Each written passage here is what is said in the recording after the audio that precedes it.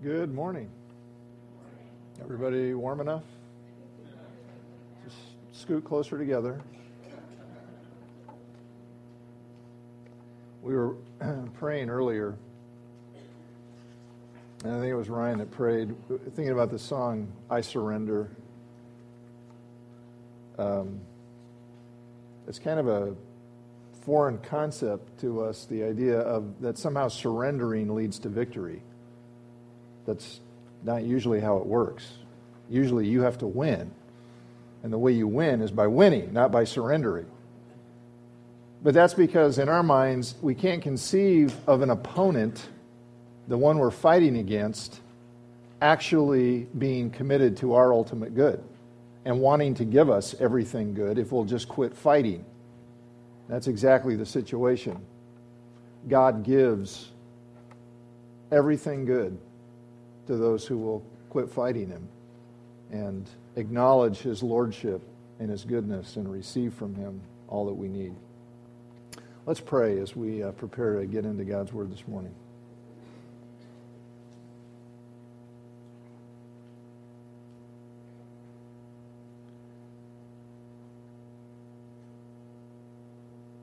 Our Heavenly Father, You have told us in Your Word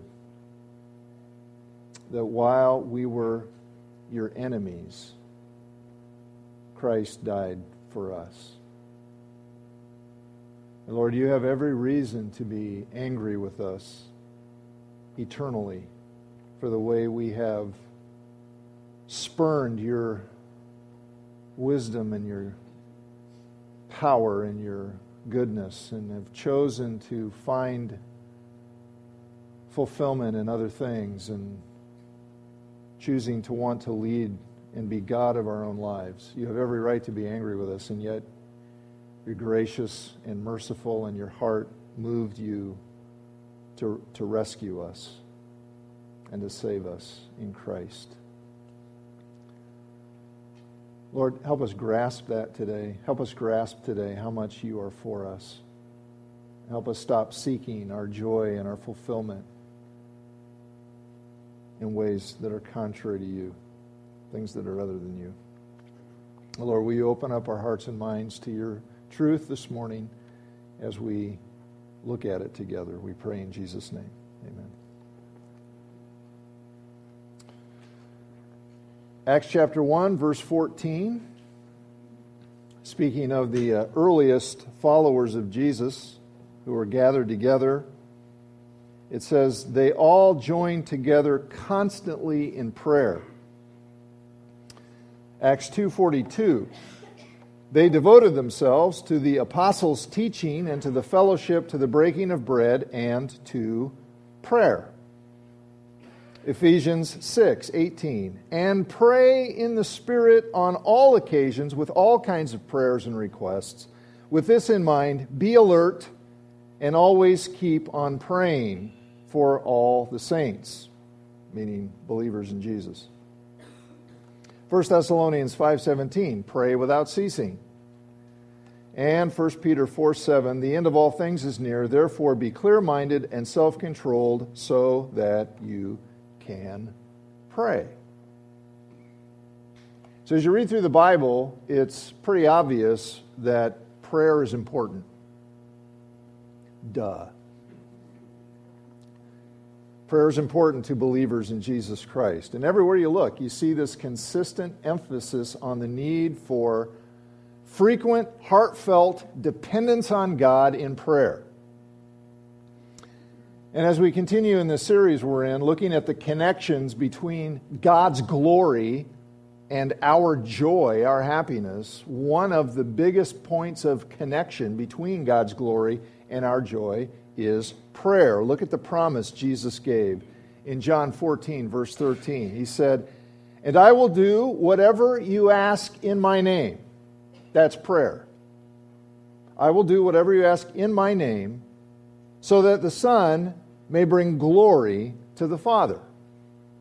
So prayer is a way to bring glory to God.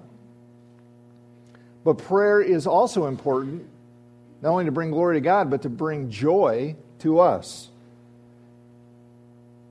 Just before he went to the cross, Jesus said to his disciples in John 16:24, "Until now you have not asked for anything in my name." There's prayer again. Asking in Jesus' name.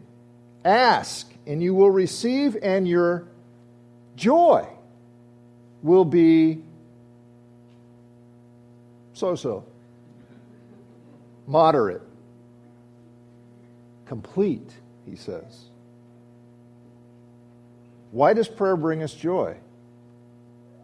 Well, there's a lot of reasons, but one of the main ones is that prayer is how we accomplish the mission Jesus has given us.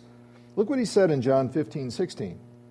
"You did not choose me, but I chose you and appointed you that you should go and bear fruit, and that your fruit should abide, so that..." Okay, now catch the logic of this verse.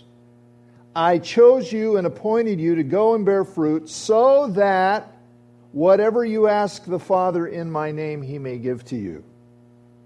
Prayer is for the purpose of bearing fruit. It's how God enables us to bear fruit, to do good, in other words, to accomplish his will. And it's this fruitfulness in doing his will and fulfilling his mission, that's what leads us to joy. Last time we were together, the last message, we saw that we have to personally engage in Christ's mission of making disciples of all nations. We have to personally engage. That's vital for deep and lasting joy. That's what life's about, ultimately. Okay, well, prayer is vital to that personally engaging in Christ's mission. It's how we do it. It's how we get it done. So in prayer, see how this works. Prayer is that which brings glory to God, and prayer is that which brings joy to us. God's glory and our joy come together in prayer. It's an enormous privilege. It's an enormous responsibility. And yet, many of God's people struggle with prayer.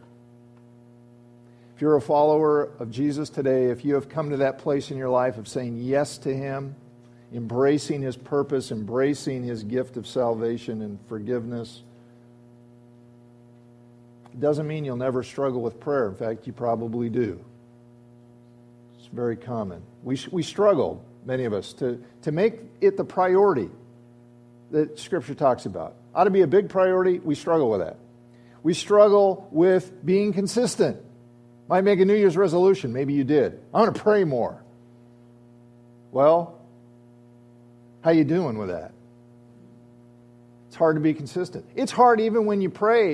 Have you done this? I'm going to take some time and I'm going to pray. And 5 minutes into it, your mind is thinking about a TV show or something you got to do. Or it's hard to focus. And even when we do well in prayer, we need encouragement to keep at it. And I know that's true, not just from experience, but because of something Jesus said in Luke chapter 18. We're going to be in Luke 18. We're going to be looking at something Jesus said about prayer. Told a story there we're going to look at. But this is what it says before Jesus tells the story. It says, Jesus told his disciples a parable to show them that they should always pray and not give up. Which means Jesus knew that his followers would be tempted at times to give up, to quit praying. I don't know about you, that encourages me. To know that I'm not the only one who has struggled with wanting to pray. I mean, if Jesus thought it was important to tell us to keep praying and to not give up, obviously he knew that's the very thing we'd be tempted to do. I love that. I love that Jesus understands what we struggle with. But why would that happen? Why would we struggle? Why would a Christian, okay, if you have come to that place of saying yes to Jesus Christ, Why would somebody who has experienced the free gift of God's forgiveness, who has been made a part of God's family, who has been indwelt by the very Spirit of God, someone who now has a relationship with God, who has unlimited access to God, to go to Him anytime, anywhere, to pour out our hearts to Him, to pray for the accomplishing of His purposes so that we can experience eternal satisfaction, joy, why would we ever be tempted not to pray? Or possibly never to get serious about prayer in the first place? Why? Well, one very real possibility is that we might not feel the need to pray. We live in a culture that dulls our spiritual senses. In some ways, I picture interacting with our culture as kind of like taking a piece of sandpaper to a sharp knife.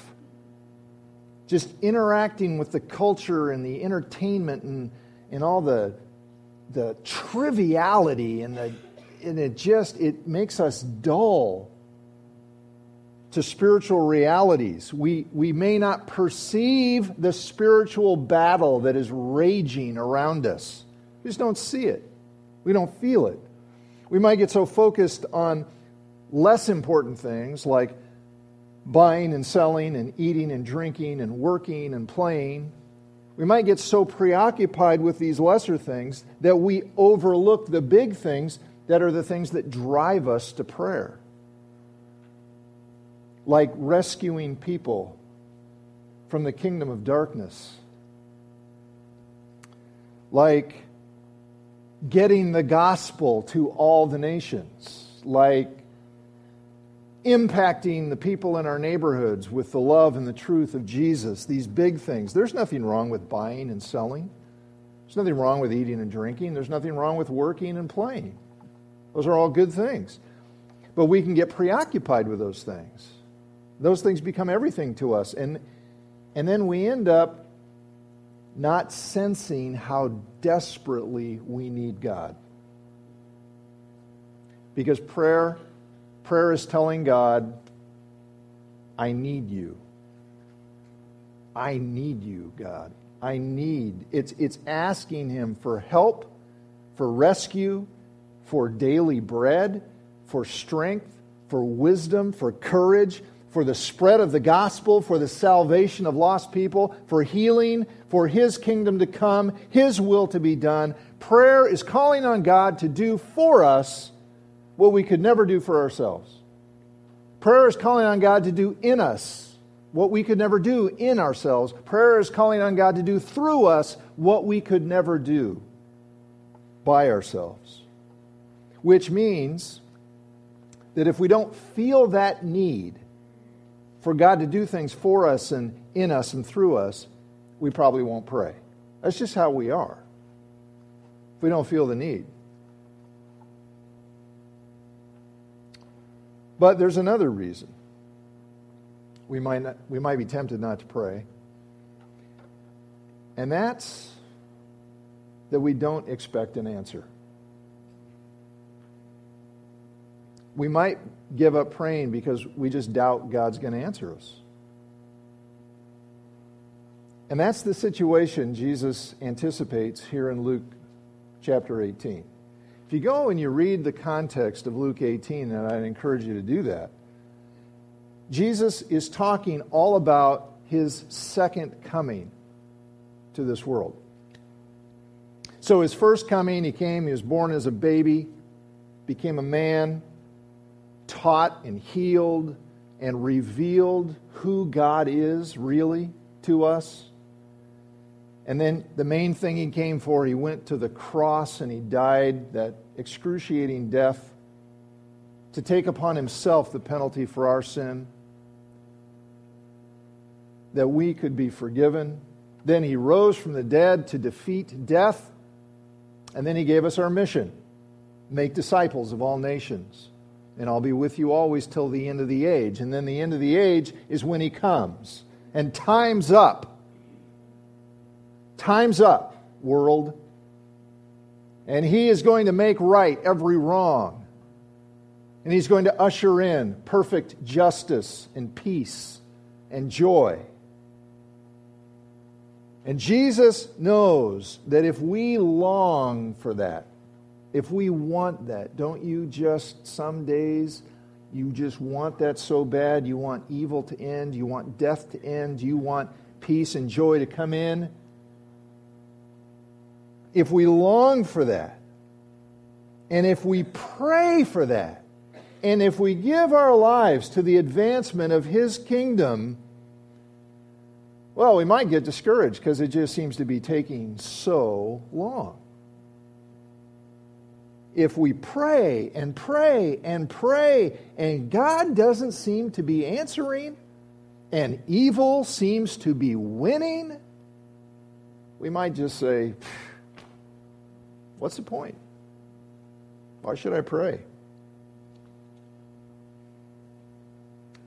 And we're tempted to give up. And that is exactly what Jesus says here. Don't do it. Don't do. Don't quit. Don't lose heart. Always pray and never give up. Always pray and never give up. Always pray, never give up. That's why He told the story. So let's pick it up at verse 2. Let's see what the story has to teach us. He said, in a certain town there was a judge who neither feared God, that means to respect, to honor, to take God seriously, neither feared God nor cared about men, people. And there was a widow in that town who kept coming to him with the plea, grant me justice against my adversary. So here's somebody who apparently is trying to take advantage of this widow, maybe steal her property or in some way rip her off. Grant me justice against my adversary. Well, the judge doesn't want to. He doesn't care. For some time he refused. But remember, she kept coming.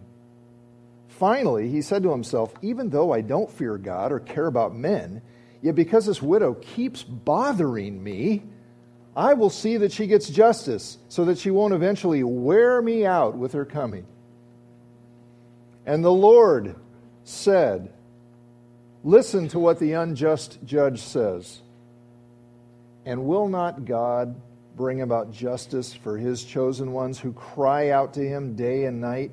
Will He keep putting them off? I tell you, He will see that they get justice and quickly. However, when the Son of Man comes, remember that's the context, when the Son of Man comes, will He find faith on the earth?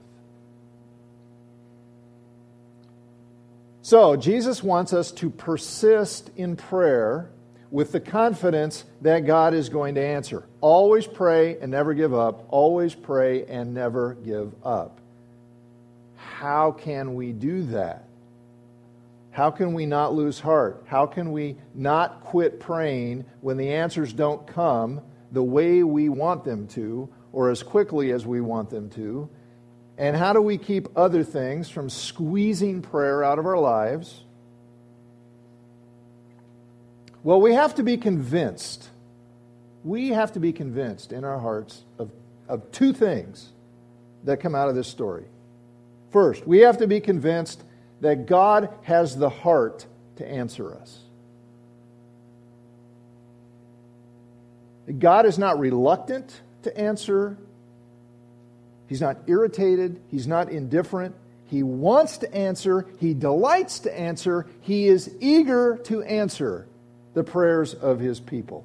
You've got to be convinced of that in order to always pray and not give up. You got to believe that God really wants you to pray. And that He has a heart to listen to you, and He has the heart to do the thing you're asking for. Or at least answer you in a way that will be good for you. You got to believe that. Now, notice how the point is made in the story. It's made in a very interesting way. The widow comes to the judge as she's pleading for help. And you got to understand, a widow in this time is the epitome of helplessness. The epitome of destitution. The idea is she has no one to take care of her. And in those days, a woman had a very difficult time taking care of herself. So she's got nobody to help her. Somebody's trying to rip her off. So she comes to the judge and she pleads for help. Who does the widow represent? She represents us. Helplessness. Her only source of help is the judge, just as our only source of help is God. And remember, the context here is of God's people fulfilling the mission, waiting for Him to return. Our only source of help is God. Okay, so then this widow, the judge is not doing what she wants. He's not doing his job.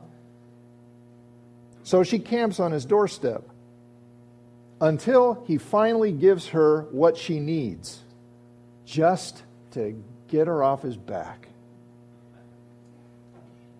And we are being called to the same kind of persistence in prayer that this widow showed. The same kind of persistence that she showed, we're to show in pleading with God. Now, here's the question. Why? Is it because God's like the judge? God needs to be pestered until He finally gives us what we want because He's sick and tired of us. And He wants to get us off His back. Is that the point? No, that is not the point. Actually, the whole point, you've got to get this. The reason this story works is because God is totally unlike the judge.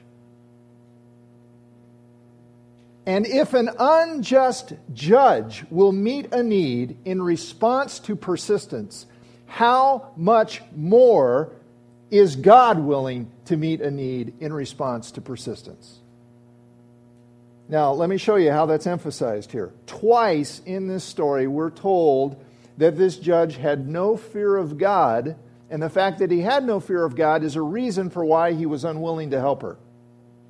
Now, think about that. If not fearing God would prevent him from helping her, then fearing God would incline him to help her.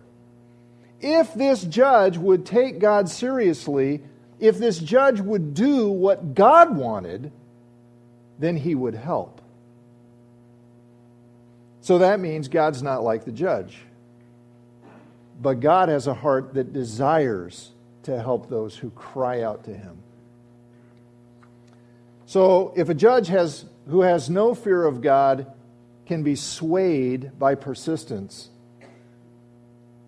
how much more certain can we be that God will be responsive to our persistence? To those who trust Him and call on Him day and night. Jesus actually makes the same point a few chapters earlier. He tells His disciples to keep on asking, keep on seeking, keep on knocking. In other words, always pray and never give up. And this is the reason He gives in Luke 11, beginning of verse 11. He says, "Which of you fathers, if your son asks for a fish, will give him a snake instead?" I'm assuming that's to eat. Your kid wants a fish to eat, you're going to give him a snake. Or if he asks for an egg, we'll give him a scorpion. I mean, it's just absurd, right? Your kid asks for a hamster, you get him a viper. He wants a cuddly little animal to play with, you get him a wolverine. I don't know. And then he says, "If you then, though you are evil, know how to give good gifts to your children, how much more will your Father in heaven give the Holy Spirit to those who ask Him?" Look what He's saying. God is more inclined than the best father is to do what is good for his children and meet their needs. This is powerful. You think of the best dad you know. Maybe it's your father, maybe it's a friend, somebody. And you think of what it means to be a good father, to be responsive to your family's needs, and to always be willing to do whatever is necessary. And Jesus is saying, God's better than that. God's better than that. God is more inclined to help His children than the best father is to help his children. We have to be convinced of that to keep on praying. You've got to be convinced that God has the heart to answer. But then the other thing we've got to be convinced of is that we have the right to ask. We have to be convinced that God's got the heart to answer and that we have the right to ask.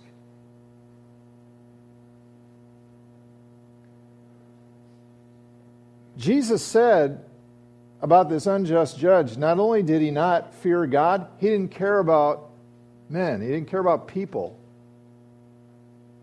In other words, he's unconcerned about people and their problems. Well, that's great in a judge. The assumption here is that if he cared about this widow, if he actually cared about her, in other words, if she were his mother, or she were his sister or somebody, if he cared about her, he would help her. Okay, so here's the question. Does God care about us? Well, Jesus gives us the answer in verse 7. Will not God bring about justice for His chosen ones? Wow. Those who belong to Jesus are not strangers to God. He's chosen them. He's chosen them. He has set His favor on them. As Paul says in Romans 8, if God is for us, who can be against us? Who shall bring any charge against those whom God has chosen?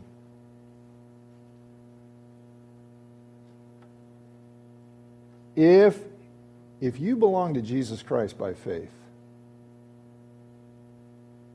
then God, hear it, God is for you. Whatever's going on in your life, whatever challenges you're facing, God is for you. He's for you. He has adopted you to bear His name, to share in His glory. He is for you with all His might. He is determined to do you good, and He will do you good. So if an unjust judge can be moved by persistence to help somebody he doesn't care about at all, how much more? How much more will God help His own chosen ones who cry out to Him day and night?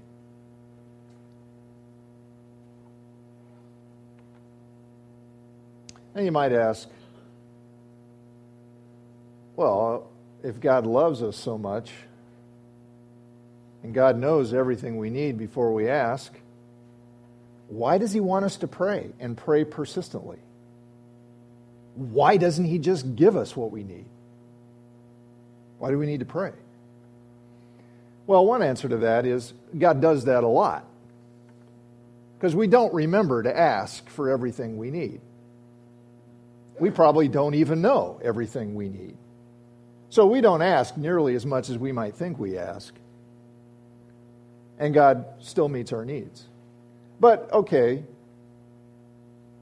there are other things that we ask God for and we ask God for, and He wants us to do that. He wants us to pray, and He promises to respond to our prayers. Why? If He loves us, He knows what we need, why doesn't He just do it?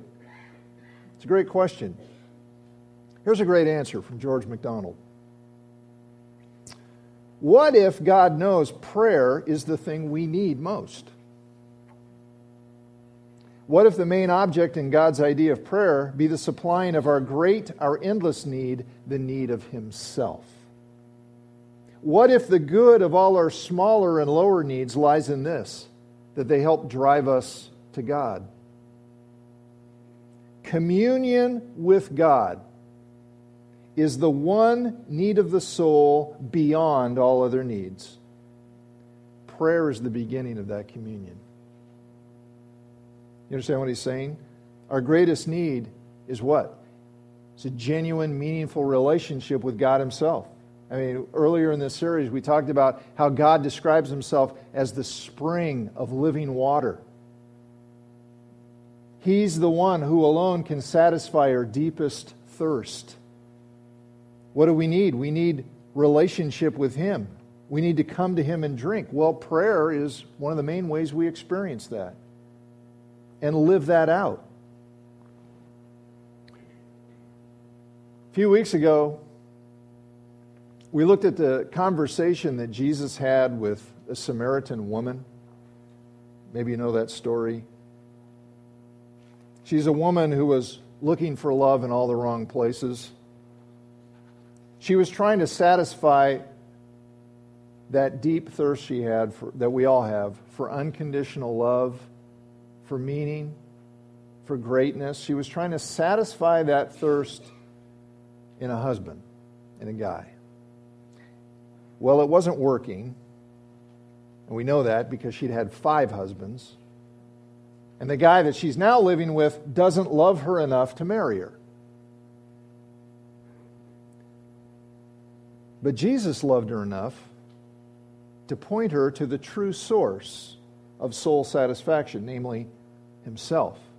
And so He asks a question to get the conversation going. He asks her for a drink of water. And she's kind of mouthy, and she wonders why He's even talking to her. And then He says this in John 4:10. Jesus answered her, "If you knew the gift of God and who it is that asks you for a drink, you would have asked Him, and He would have given you living water." The more we know Jesus, the more we will ask Him. Not asking is a symptom we don't know Him very well. The more we know Him, the more we'll ask. Knowing Jesus and asking go together. And that's a major reason why He asks us to pray. See, He's not here physically for us to see with our eyes.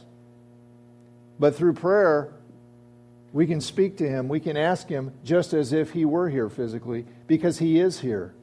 He is here in the person of His Spirit. And He has the heart to answer. And He has given us the right to ask. In fact, we must ask. Jesus ends His story with some interesting and very serious words. Look how He ends the story. "However, when the Son of Man comes, when He returns, will He find faith on the earth?" Now that's very interesting. He's just been telling a story to teach us about prayer, and He gets to the end of it and says, "When I return, will I find faith on the earth?" Well, what does faith have to do with prayer? It has everything to do with it. It has everything to do with it. Prayer is an expression of faith. It's like what I said. The more we know Him, the more we'll ask. The more we trust Him, the more we'll ask. And according to Jesus, the evidence that we have faith, one of the evidences that we have faith, that we are one of God's chosen ones, is that we always pray and never give up. Always pray and never give up. You're going to want to give up sometime. You're going to feel like giving up sometime. Don't. Don't give up. Don't quit until Jesus returns. Now, I would guess that most of you agree with me that prayer is important. Yeah, prayer is important for the glory of God. Prayer is important for our joy. You get it. You agree. But I would also guess that many of you are dissatisfied with your own personal experience of prayer. You feel guilty about it, or you feel frustrated about it, or something. Well, I want to close with just some practical encouragement for you. And I'm going to quote from John Piper's book, Desiring God. So I think he's right on. He says, "Unless I'm badly mistaken, one of the main reasons so many of God's children do not have a significant life of prayer is not so much that we don't want to, but that we don't plan to." I just want to insert right here. I've seen this over and over and over again in all aspects of living as a believer in Jesus. I've seen it in my life, I've seen it in other people's lives. It's not that we don't want to, it's that we just don't get intentional about it. We don't plan for it. And Piper says it's as if you want to go on a long vacation. You don't just get up one summer morning and say, hey, let's go today. You won't have anything ready. You won't know where to go. Nothing's been planned. But that's how many of us treat prayer. We get up day after day and realize that significant times of prayer should be a part of our life, but nothing's ever ready. We don't know where to go. Nothing's been planned. No time, no place, no procedure. And we all know, what's the opposite of planning? It's not deep, spontaneous experiences of prayer. The opposite of planning is the rut. If you want renewal in your life of prayer, you must plan to see it.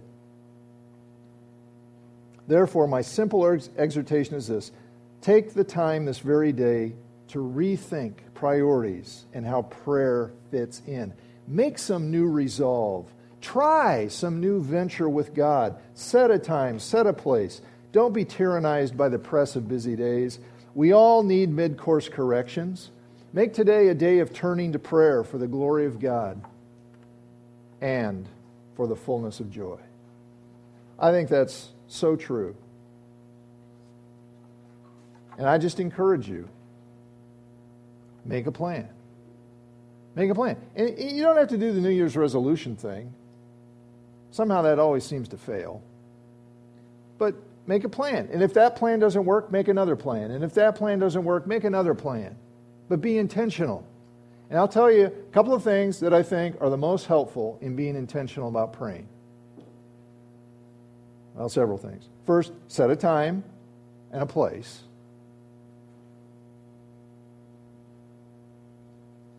Use lists. Don't just sit down and say, well, I'm going to pray for whatever pops into my mind. That's a surefire recipe for wandering, aimless praying. Know who and when and what you're going to pray for.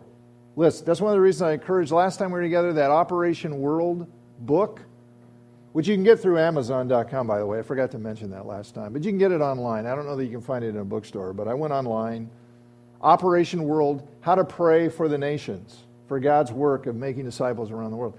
That is so helpful to have lists. Use the lists that are passed out second hour. Make up your own. Write down everybody who's important in your life, that needs prayer in your life, and pray. On this day, pray for these people. On this day, pray for that.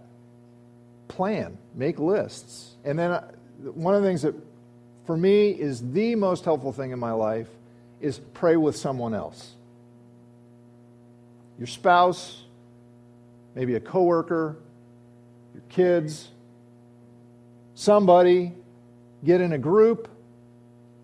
I am much more likely to pray when I know someone else is counting on me and we have an agreement to pray together. And I'm less likely to have my mind wander like a lost puppy in the woods when we take turns. Praying with others is huge, but you got to plan for it. Otherwise, the time to pray will come, and just like Piper says about vacation, you won't be ready to go. You say, well, that doesn't sound very spiritual. I think I just should pray spontaneously. Good luck.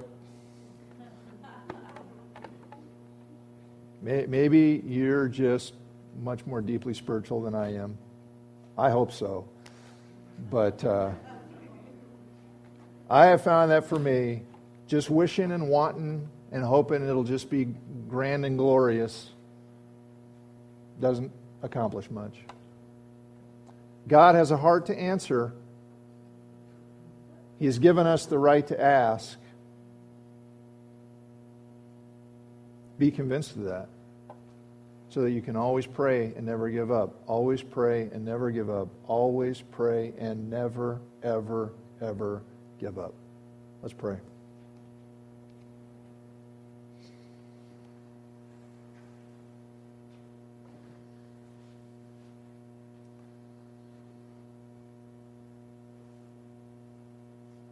Father, it's so staggering to know that you want us to pray and you are eager for our prayers. You've told us, come boldly before your throne of grace, that we might receive help in time of need. Lord, today's a time of need for every one of us. We need so much. We need you to direct us in the right paths. We need you to help us remember what's important. We need your help to engage in the purpose you've given us, to stay focused. We need you to provide our daily bread. Lord, we live in an affluent culture.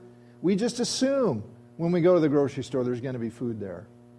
And that's not a safe assumption. God, you're the one ultimately who provides. So, Lord, stir us up.